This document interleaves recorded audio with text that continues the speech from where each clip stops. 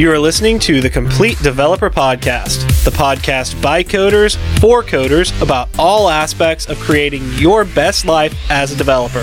I'm Will, the accomplished developer and aspiring software architect. And I'm Beej, the advancing journeyman developer. Complete Developer Podcast is supported by listeners like you. We are now on Patreon at www.patreon.com/Complete Developer Podcast. What is bug? QA don't burn me. QA don't burn me no more. In many development shops, people act like things are bugs when they're really not. If you're stuck in such a place, you need to know the difference between a real bug versus other things like feature requests, enhancements, and change requests, so that you can control your environment rather than having it controlled for you. But before we get started, Will, what have you been fighting this week? Well, we have clients coming in to the office tomorrow. And they're not actually coming in directly into the office. They're coming in, we have an event going on. So there's going to be 30, I think.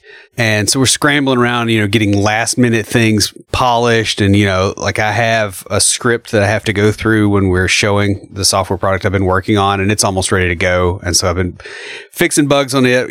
Jump over here and you've got to fix a spelling error. And then you go over here, there's a problem with the installer. And then you go over here, there's a problem with the database. And then, oh, wait, that problem with the database was because it didn't port from the other box. Oh, and then it's just I know. You're just pulling strings and seeing what comes out, And so we've been in that mode for a week or so. And today there were not a whole lot of breaks.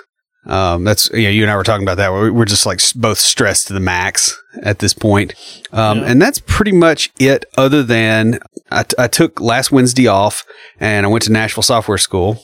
I also went to the doctor, and I'll talk about that in a minute, but I went to Nashville Software School and spoke on how to survive whiteboard interviews. And it was my first real speaking engagement, get up in front of a crowd and just do the thing. And it went really well. So I'm going to be doing that again in September, and probably, more often as we go forward. The other thing, I've got to show you this, and I know that the listeners can't see this on air, but I don't know if you can see my arm, this 6-inch long bruise. Yeah. That's where they took blood at the doctor's office. Clearly that did not work so well.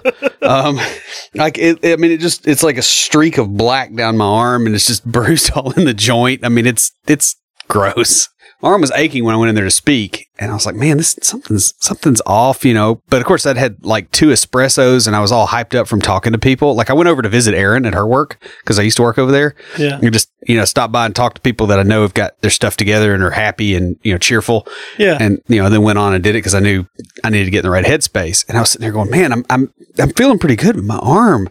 Holy crap, it hurts, and I'm not exactly sure what happened with. I've never had somebody draw blood and do that to me. It's like a full on old man bruise. How. Where do you think old men get those bruises? It's from. No, it's just that does happen from time to time. It means that they didn't quite hit the vein just right. Yeah, and so they probably did some probably scratched along the edge of it, so it bled into the compartment there. Yeah, and that's what caused the bruising. Yeah, it's gross. So how about you?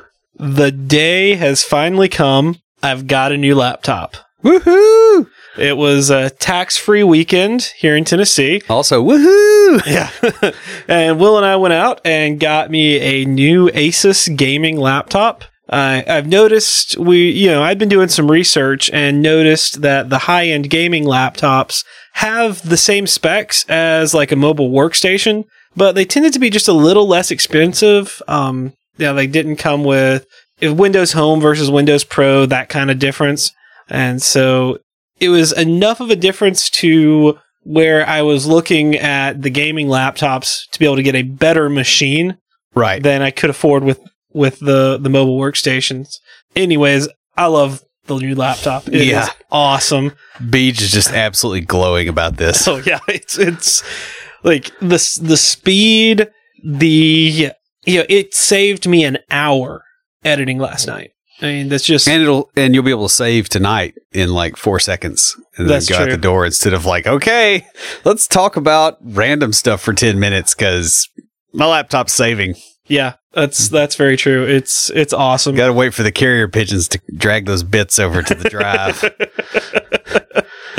Also have some news on my truck. I've been looking, got the insurance money in a little while ago and I've been looking. Well, the police called me this past week and they caught the guy that stole my truck and they have it in the impound lot. Unfortunately, because I already cashed the check from the insurance company, I can't just get my truck back. But I do get to go and retrieve my personal items from it. So that's a little bit of a win. You also get to go to juvenile court. Yeah, because it was a kid and they need me to come in and testify about how bad he screwed up. Yeah. So speaking of wins, I have something that's a win for .NET developers for IoTs. So let's go ahead and roll the music.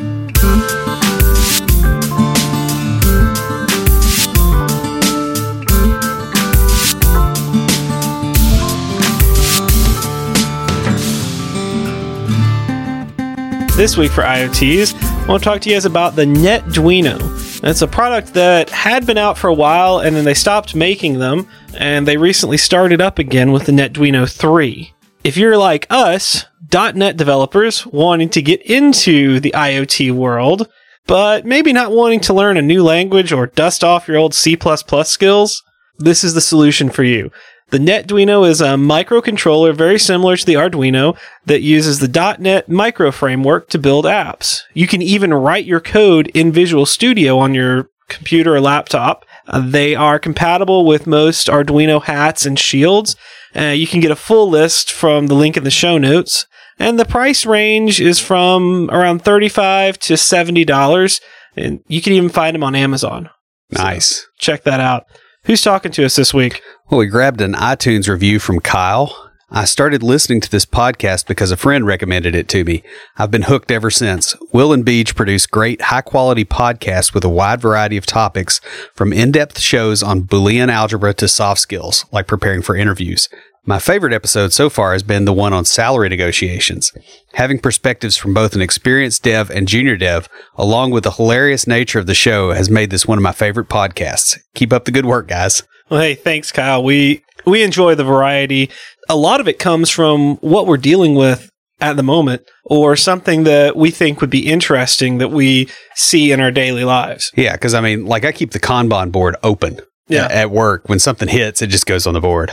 Mm-hmm. Because it's just easy, and I think that kind of keeps it pretty real for everybody. Exactly. So send us an email to neckbeards@completedeveloperpodcast.com with your contact information, because we've got a Complete Developer water bottle just for you.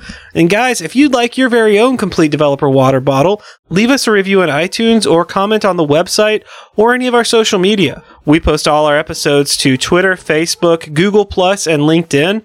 We're also on Path and Tumblr. If you'd like to meet Will and myself, and possibly even come out and hear him speak, come down to Huntsville, Alabama for DevSpace Conference. It's North Alabama's premier polyglot technology conference. And in addition to Will, you'll also be able to hear talks on .NET, JavaScript, C++, and even some stuff on the Internet of Things and Arduinos and stuff like that. DevSpace is October 13th and 14th this year. And tickets are on sale now. If you want a 10% discount, you use the code COMPLETEDEV or follow the link in the show notes. Again, that's DevSpace in Huntsville, Alabama on October 13th and 14th. Yeah, so we put this on the Kanban board, I think pretty early on, because you had described a problem to me over Hangouts and said, "Is this a bug?"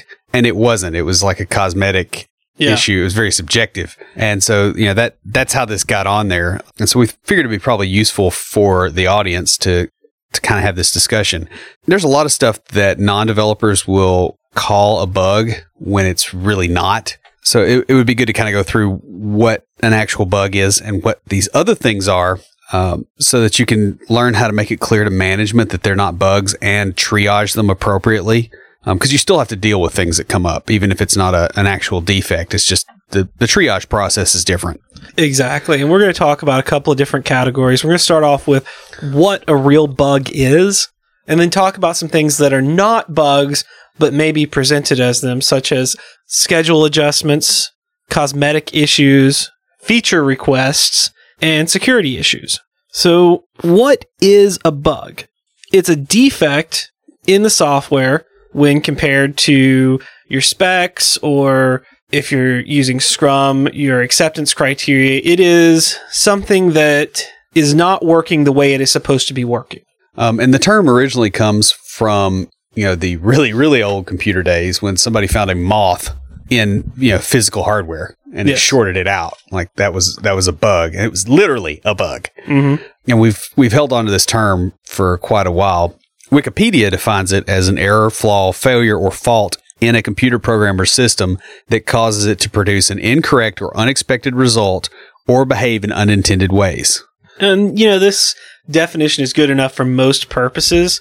However, if you're doing things like working on fixed bid projects, that definition needs to expand to compare the output to what the product owner or the client asked for, rather than merely saying it was unexpected or flawed based on what they were thinking. Right. And if you've ever done, I know you've done fixed bid projects and I have too. I've had one that was, I think it was for like $1,000 and I ended up working like 60 hours on this stupid thing because there kept being bugs with air quotes. And they weren't bugs. It was change the color on this. Oh, actually this column doesn't have this kind of data and we didn't tell you. And it's those kind of things where it's like, okay, you screwed up on the specification. I did not screw up. And, basically I got paid almost nothing per hour for the time I spent on it. And the whole hourly billing discussion is another thing on the side. But if you want to get away from being broke and having to work an extended amount of time for not much money, this is one of the places you have to start.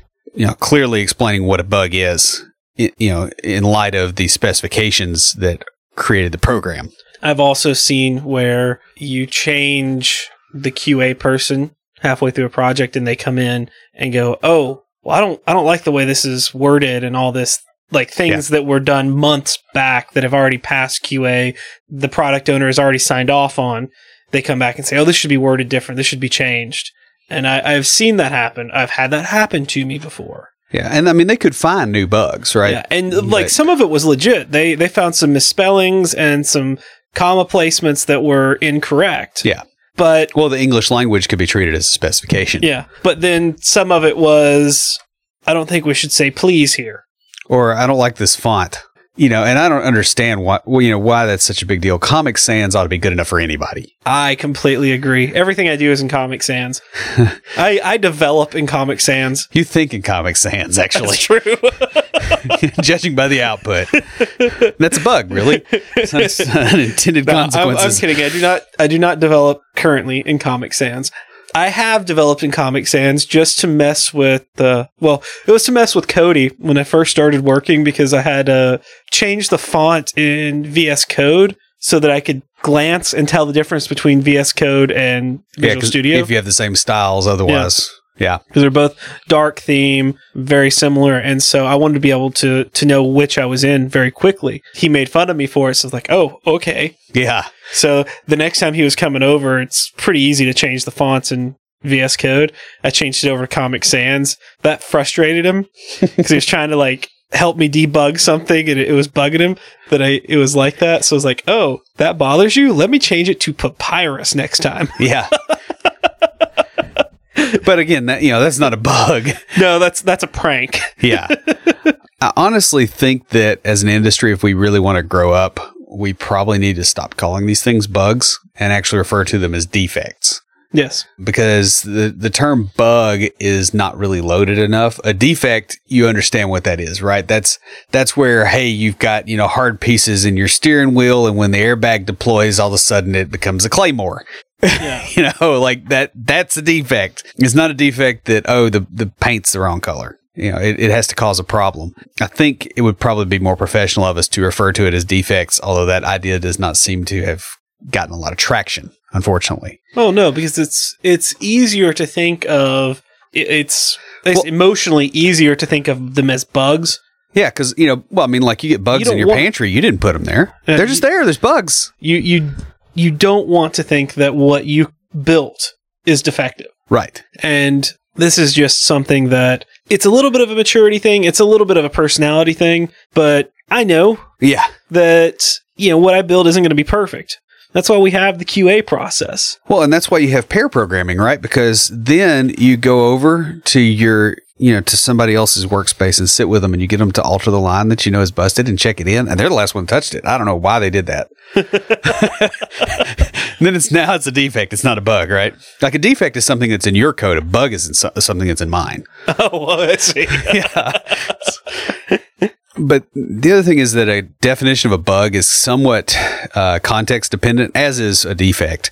A slight issue with graphics might just be a cosmetic issue if you have a simple e-commerce site. Whereas if you're some brand that's really known for the way they put things together and their color and all that kind of stuff. Like I did some work on Vanity Fair's site. Okay, CSS issues were defects. Okay, because that was part of the spec. Like they had pixel widths and everything. I mean, they were hardcore. Mm-hmm. Whereas on the site I'm working on now, the clients customize that anyway. Okay, I put in crappy CSS. Guess what? They can override it, and they do. That's not a defect. Two different situations. Yeah, that makes a lot of sense. I mean, other things that I've seen are not defects are, I don't think this button should be here. It should be over there. Right. And for the particular application, that didn't matter. But in some things, it could matter a lot. Yeah. Especially if it's supposed to match the rest of the site. Mm-hmm. And those kind of major usability issues are sort of a gray area. Yeah. But if that's why we try to spec things out, and we try to have a QA process, and we try to have user acceptance testing and those kind of things, is so that the scope of things that could be a bug is limited to actual things that break the app, not just open ended. The other thing I've seen is where QA tries to use they try to lord it over the developers sometimes. There's not a better way to put that. I have literally heard a tester say the breaker's here. Yeah. And wow, aren't you special? Yeah. And I don't get the attitude. And most QA folks are not like that. Like I worked with some really good ones. I've worked with some that are like, dude, you're too anal retentive. I'm not going to mark this as a bug. Let it go. Yeah. Because I'm worse than they are. In some instances, but another thing I've seen happen is, and this was really annoying, was when we're using another service and we get docked with bugs because that service has like some CSS issues or some wording issues, and it's like I have no control over that. We had something like that, and I don't want to get into too many specifics with a payment provider. Well, what happens? Okay, we're not wanting to hold this PCI data, so it comes up in an iframe. Well, they bring it up, in the iframe, and there was a spelling issue, or there was either a spelling issue or wording issue or something, and they're like, hey, this is a bug, and we're like, hey, we can't do anything about it. It's not our server. That exact situation has happened to me. Yeah. And it's like, okay, go call that $1 billion company and ask them. And there's no, you can't fix it. Sometimes a bug is, it's context dependent in the sense that, it's not yours. It's somebody else's bug. Yeah. And another thing I've seen is where your team is relying on something built by another team. Yeah. And their stuff has bugs in it. Yeah. Or you got a third party component. Yeah. I have a component that I've been fighting with. It's a jQuery query builder. And I've discovered that there's ways on this thing that you can, the user can make it dump out a value for the query that it's building that it can't read back in. I have to code around that. It's like, yeah, this is a bug, but it's not really, this is not my fault. It should be serializing and deserializing its own data correctly. Yeah. What am I supposed to do about that? No, I understand. We've had some similar issues with. Of course, I also figured out there was a way to fix it. I found that today after a year and some change dealing with the thing. Yeah. Which was kind of embarrassing. Sure, that wasn't in the docs before. So when you get bugs, how you handle them is important. Yeah, and you really need to do it as soon as possible based on the severity and the impact of the issue, weighed against the difficulty of fixing it. Mm-hmm. Like if there's a workaround and it's a low risk, low problem type bug, you can let it sit for a little while. You don't have to drop everything you're doing. In fact, it's very unproductive to do that because you'll create another bug in the thing you were just working on, and it'll probably be something worse. That's part of the reason it gets weighed that way, right? Mm-hmm. Usually what I do is we'll have several stories in a sprint, and when one story gets done, pop a couple bugs. And it'll be QA. It goes to QA, Like, let's say the first story gets done, it goes to QA, I start working on the next one. When that one gets done, I go back and fix the bugs that came out on the first one. Right. And then go to the third one. And we plan that into... It's hygiene, not firefighting. Exactly. Yeah. Yeah. I mean, that's the big thing with bugs is if it's a fire, you put the fire out. If it's hygiene, you do hygiene. You know, you don't... Nobody... Typically, like if you're driving to work and your house is on fire, you go back home. If you go to work and, oh, hey, I forgot to floss. Yeah, that sucks. But you're not going to turn around and drive 30 minutes because you forgot to floss. You might buy some floss at the store and do it when you get to the office. Fair right? It's that kind of triage process. Like you still get it done, but you're intelligent about it. The other thing it doesn't mean is that you have, death march type stuff. So typically a bug, if you're doing the working process, like you're describing, hey, this is before release, we've got a nice pace, but let's say the software's out there for a year and then some bug comes up. Happens. Yes. Yeah. It happens to everybody, believe it or not, and especially to the people that say it never happens to them. That doesn't mean that you have to go to death march pace. Most bugs are not severe enough that you have to do that. And if you do that on every bug, when it matters, you won't be able to. Yeah, you'll be burnt out by that point. Yeah, or you'll quit or something like that. So you've got to think about sustainable pace here, just the same as you do everywhere else. That said, there are times when those kind of bugs come up. Or we'll talk about security vulnerabilities in a minute. Sometimes there's a bleed over between that and what an actual bug is. And you got to deal with those. Like if it's going to cause somebody's bank account to get drained, you better hustle. So the first of the issues that are not bugs, but may be called bugs or listed as bugs is schedule adjustments. Now, this is not a bug. This is where the priority or timeline of a task was changed, sometimes abruptly changed. Yeah. And I know that's happened to me, not so much directly on task at that level, but on features. Yeah, where I was like, I have been pulled off of a project for a sprint to go work on something else because we had a developer leave and they had a deadline. They needed an API developer for a sprint to get them to the point they needed to be at. And mine had some wiggle room in it. Yeah. And I've had, and schedule adjustments can also happen with bugs too, because, if you have a new client or a new potential client and they see that bug and they go, hey, I'm not buying if this is not fixed. All of a sudden that bug that may be legitimately low priority became high priority. Yes. But a schedule adjustment sometimes will happen as well when other people fail to plan. I've seen this at just about every place I've worked because it's easy to drop the ball. Like when you got enough stuff going on, you miss planning for one thing and then suddenly it's a crisis. You got to think about which thing it is. This can also be context dependent. Sometimes a change in schedule is needed to keep the company afloat, but it shouldn't happen often unless you're like maybe in the early stages of a startup. Right. Like when they're trying to figure out their product market fit. Yeah. That's a moving target. It's like my vein was at the doctor's office and somebody gonna get bruised and you're the developer. So it's going to be you. Yeah. That's pretty common when it's early stage. The other thing that will do it is when the company you're working for has been going after smaller clients and they suddenly get a big one. While those people have long timelines, they also have tremendous expectations and you got to start showing that, yes, we can execute, even if maybe you can't quite do it yet. So that's another place you'll get burned. A schedule adjustment can also come when one of those kind of clients is leaving, when they've got the company over a barrel and they have 50% of your sales go through these people. Well, you're going to have layoffs if they leave. So you got to fix that, whether it's a bug or not. So that's how schedule adjustments occur. Sometimes it can also be from things like other developers, like you said, leaving, going on vacation. I worked at one place where one of the other developers was there. She was, she was pregnant. She was about 6 or 7 months pregnant, I think. And she was going along. And the plan was, hey, she goes till the baby comes out, which, by the way, is a pretty dangerous way to plan things. You kind of have to, but it's, you need to have a backup plan. Well, their backup plan was, hey, we need a backup plan. Yeah. And so all of a sudden, she gets, I forget what she got, but and it was something with a long name, but she was stuck on bed rest and she couldn't code. She couldn't come in. And it was all of a sudden like she went for a routine doctor's appointment and they're like, go home. And suddenly, I got pulled over to do her stuff. I mean, that can happen.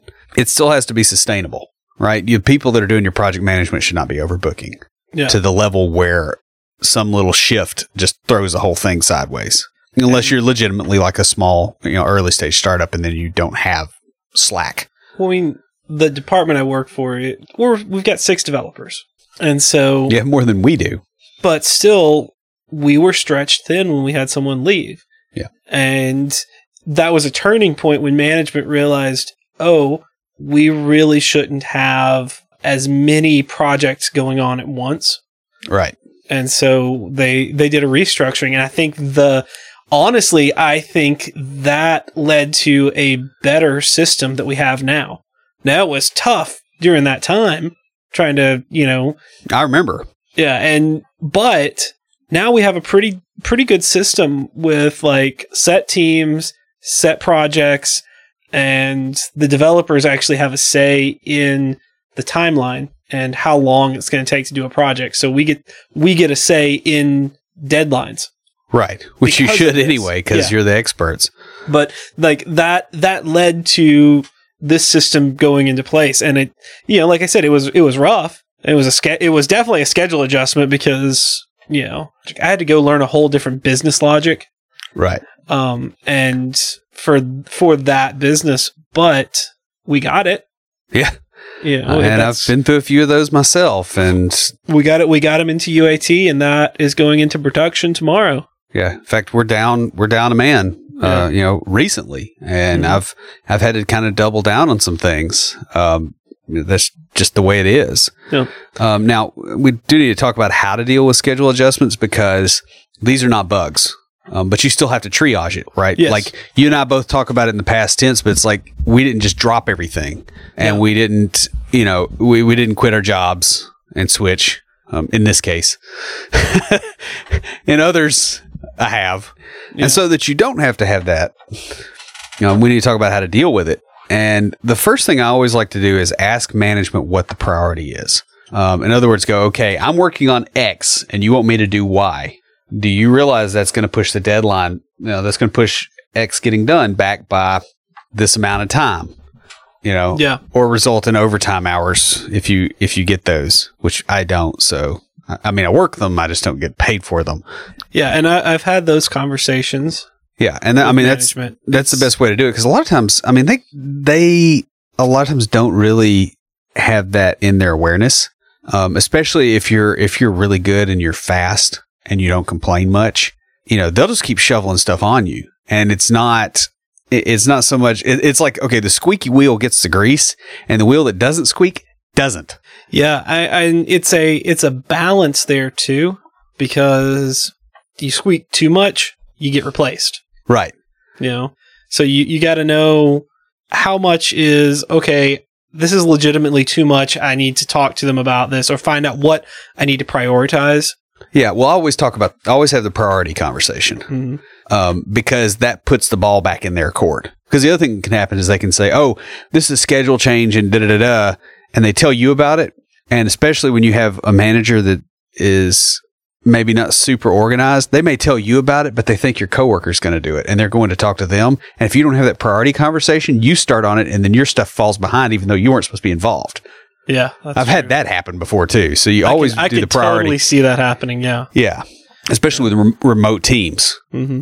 The other thing I've seen happen, and I've had happen to me, is getting pulled off of one project to work on another, and then having QA pester me about the first one, and having to say, "I am not on this. I can't do this. I can't answer your questions because you're distracting me from what my priority is, what I've been told to work on." And you need to have that from management so that you can defend yourself, basically. Mm-hmm. The other thing you have to do is explain the cost of switching tasks and make sure that whatever you're on, you get to a good stopping point. Yeah. Make sure it compiles, make sure that it works or that you have notes about what doesn't work, and then check it in so that other people can take that up, because you may get bumped around a little bit as things go forward. And so you need to have it in a good stopping place. You don't leave it on disk, not compiling, halfway working, and you don't remember what, and immediately switch. Oh no. I mean, unless it's just an absolute total, you absolutely cannot do that because you will spend so much time just trying to catch back up. Mm-hmm. It's going to make it rough, and management will not understand that unless they've been developers beforehand. Yeah. And they'll forget it if they haven't been a developer for more than like 5 or 6 years. That's not in their head anymore. Make sure to keep enough information to be able to get going again quickly when you start back on. Yeah, because you'd be surprised how much you forget, even just overnight. Oh, yeah. There's plenty of times I stay late at work just because I'm working on something and I want it fixed before I leave because I know I'm going to come in the morning and it's going to derail me. Now, another thing that can come up are cosmetic issues. And I know you've encountered this. Yeah, I've encountered this a lot where QA testers think they're designers.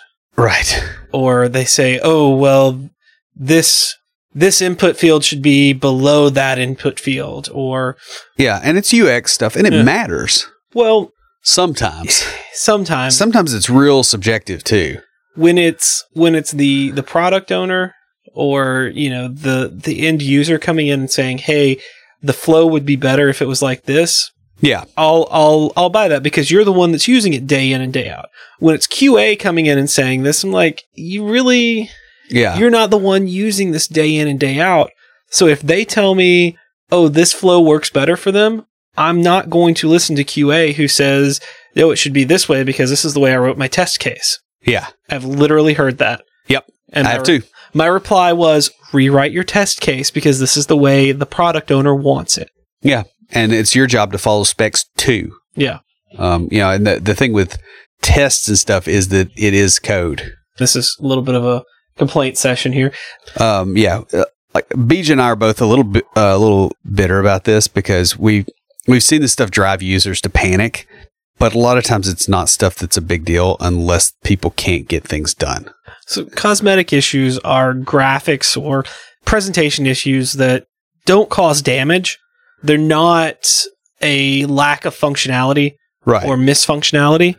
Yeah. Like if you pop up a modal dialog behind something and they can't get to it to close it and now the app is locked up, that's not a graphical issue. That's not what we're talking about. Yeah.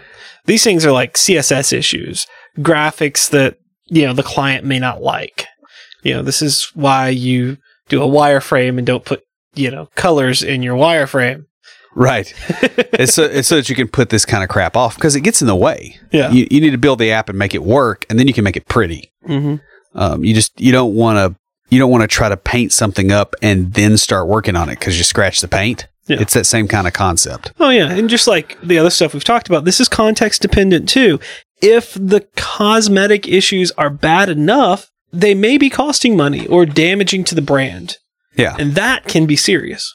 Yeah, because if you go to a website and it's been reworked and it looks like it came from 1998, and so y'all know I've been looking for a truck.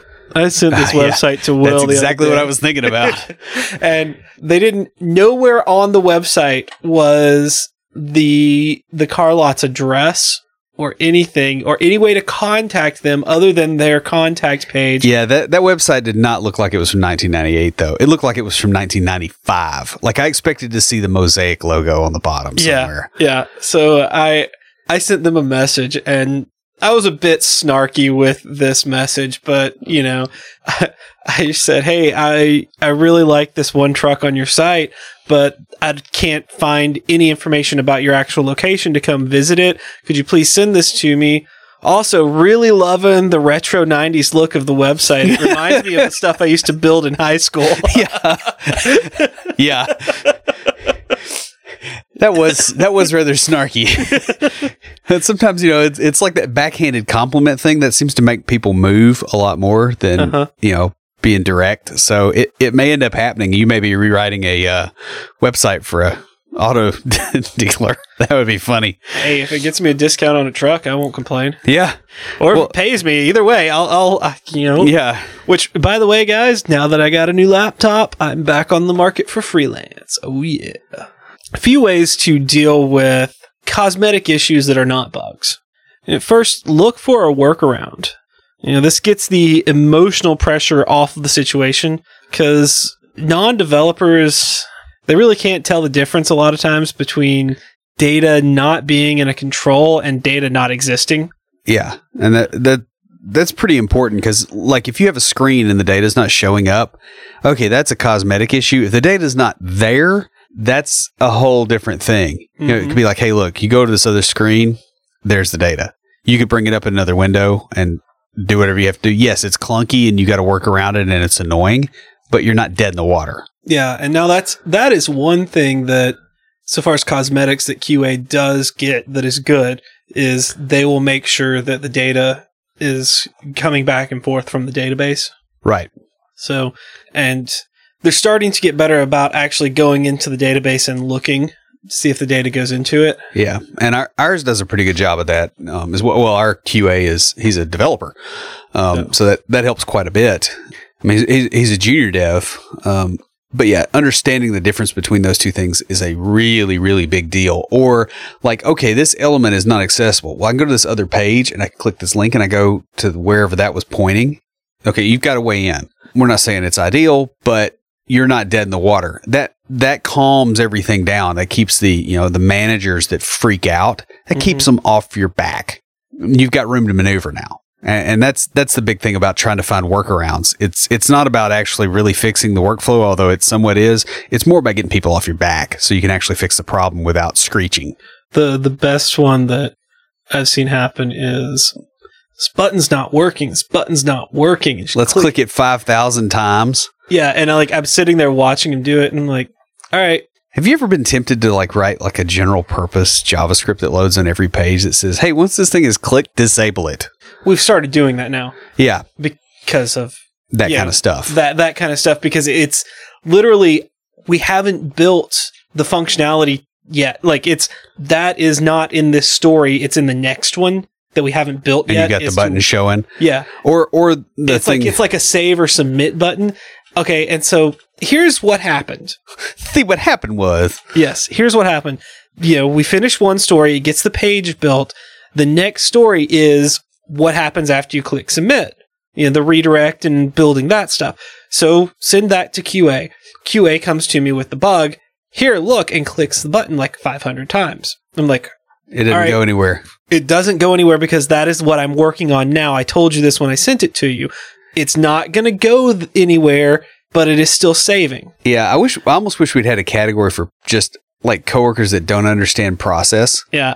Now, here's the interesting thing.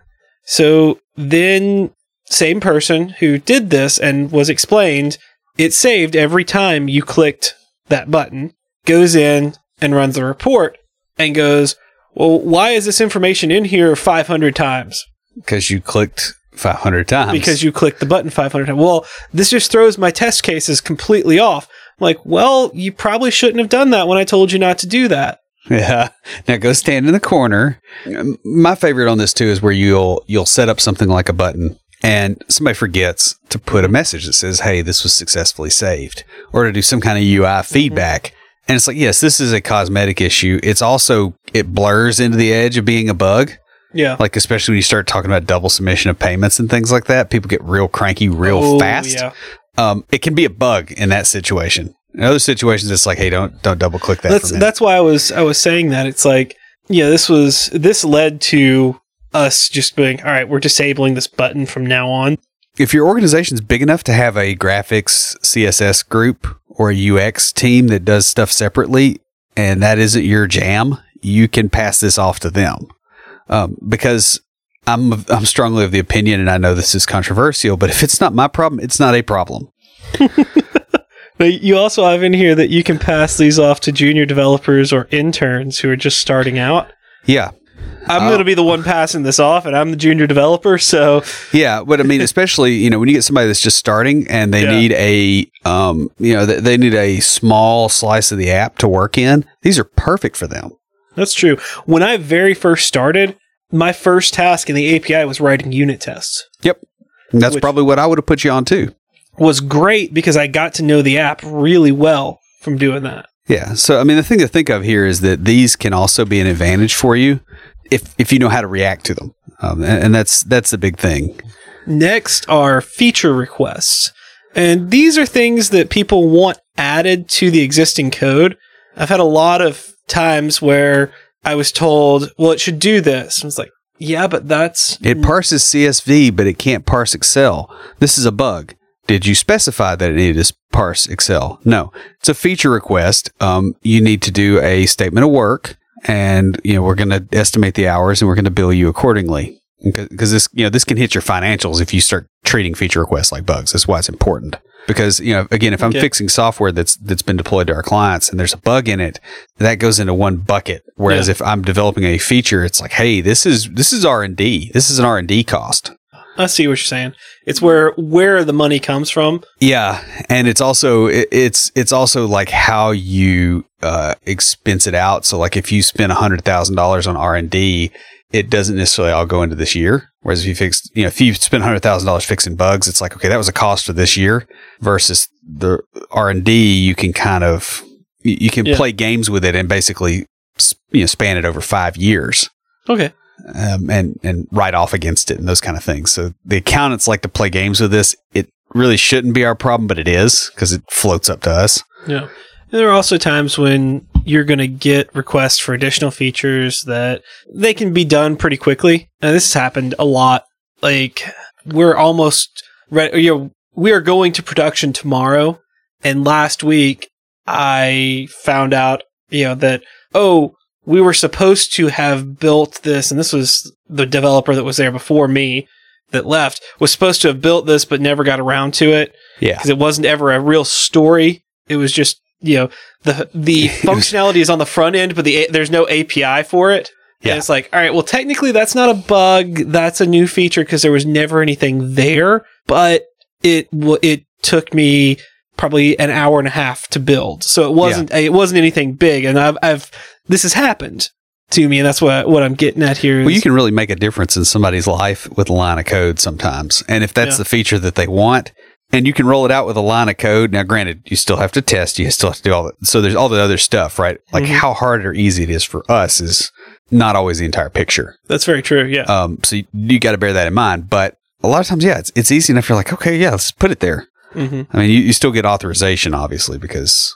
it may be that, a direction that you don't want the product to, or the management doesn't want the product to go. But if it is something you can do, just go ahead and pop it. Be done with it.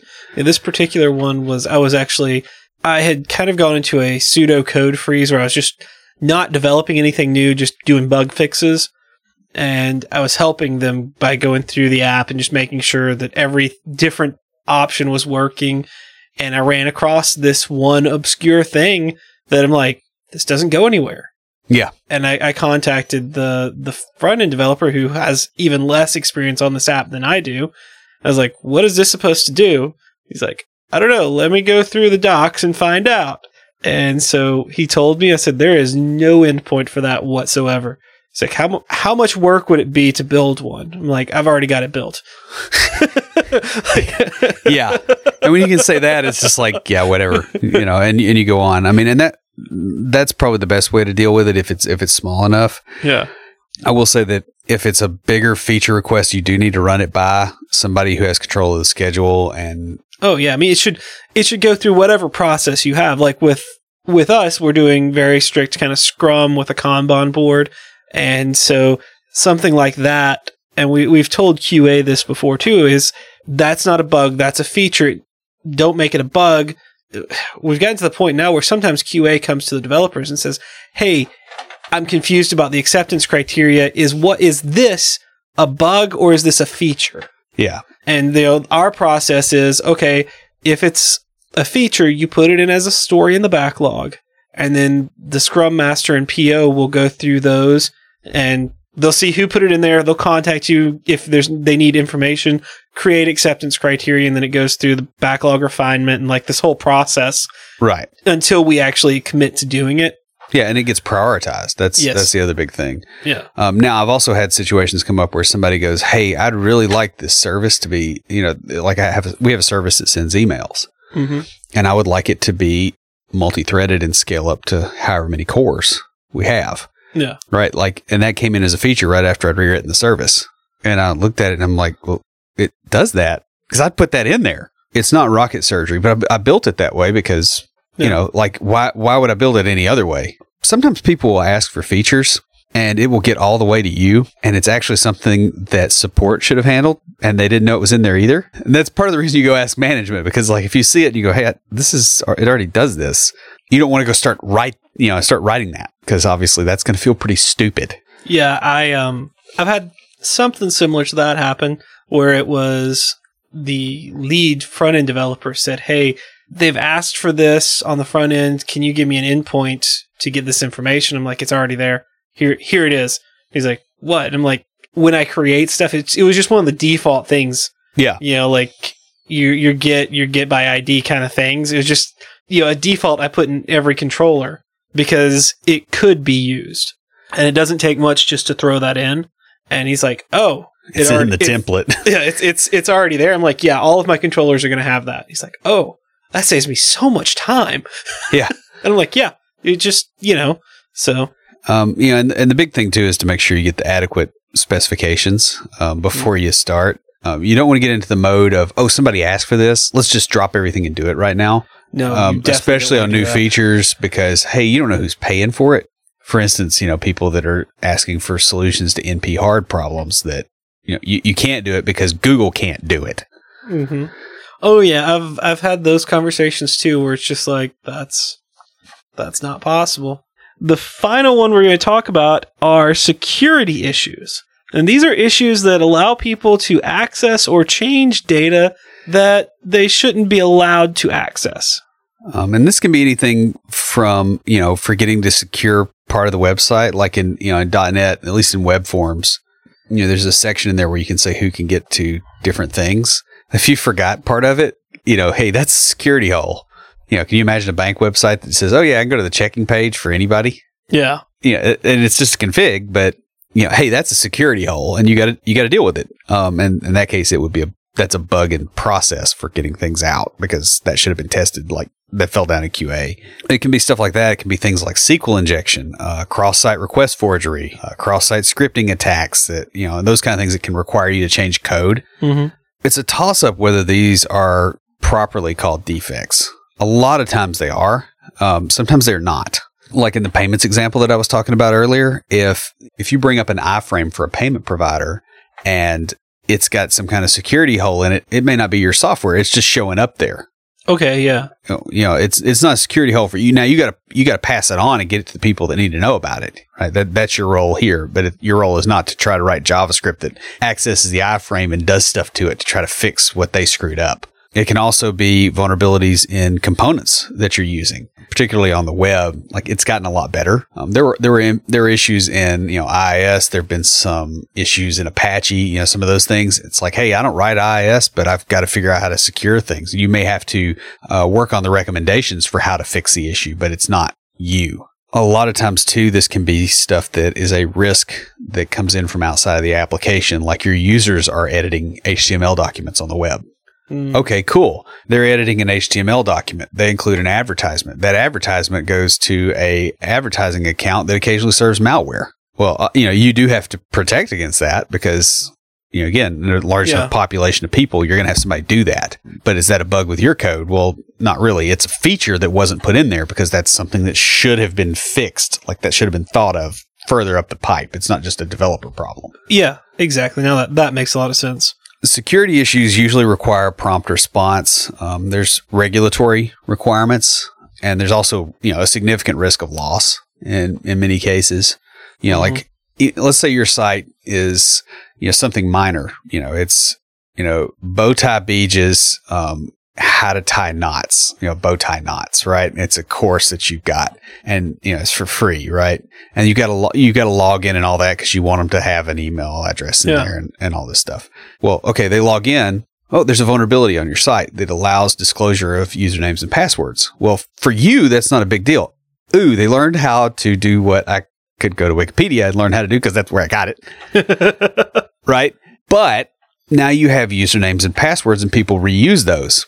Mm-hmm. And somebody reused their Bank of America account username and password. That would be not wise. But their senior VP of Bank of America, who's known for wearing bow ties. And all of a sudden, somebody gets that and they go into Bank of America. Like, these things chain up into very bad things in a hurry. So that's why people get really anal retentive about it, and it does have to be fixed. Yeah, you're going to have to deal with these, and you probably have to stop what you're doing and fix it. Yeah, I had to not all that long ago for an issue. You need to make sure you can quickly get back to what you were doing after it's over, though. Yeah, but you better take your notes quick. Oh, yeah. Because a lot of places, if you're selling, not necessarily shrink wrap software, but, you're a software company that's providing software to clients, there may actually be SLAs involved. Mm-hmm. Like, hey, you have to fix security bugs within 90 days. Yeah. Which is an obscene amount of time, to be frank. Because once a bug is discovered, let's say that your client discovers it and they go, okay, here's a cross-site scripting vulnerability in your software. Okay, the client discovered it. You have 90 days to fix it. That's 3 months. Cool. But somebody over at the client site is a little skeezy and they get wind of it and they sell it to some hackers. From a regulatory and contractual obligation standpoint, you may have 90 days. From a reality standpoint, you might have 2. So, like, you gotta get on this. Mm-hmm. This can very quickly become something that's very hard to handle. There should be some detail on the vulnerability, including steps to reproduce and how to test it. Yeah. And don't start without those. And this is one of the things that is big, not just with security, but with almost everything when it comes to bugs, real defects, is I have many, many times said, I can't reproduce this. Yeah. And it turned out it was some weird setting on the person who was doing its computer. Of course, one thing that they're running an old version. Yeah. And it's already fixed. Yeah. We've had that happen. And the other thing is, if you can't reproduce it, like, you need to be able to test that and have a fairly tight loop when you're working on it. Like, you don't need to go, okay, let me fix this, and it compiles, and I'm going to send it to QA, and QA is going to test all the things, and then they're going to send it to the client, and the client goes, hey, it still failed the security test, like 4 days later. And that's if you have a tight loop for that. Like, that does not work. You got to get that tightened up, Oh, yeah. Another thing with security issues is when you're triaging one of these, start thinking about where this approach was used in other places in your app. Go look for those and get ahead of it. It's worth the time to do this. Sneak it in however you have to, because a pretty good sized chunk of the programmers out there love to copy and paste. And if they don't copy and paste, they have one screen up and then they type on the other one. And so the same approach will get used in multiple places. And so if you're seeing one cockroach, there's more than one cockroach. I'm just too dadgum lazy for that.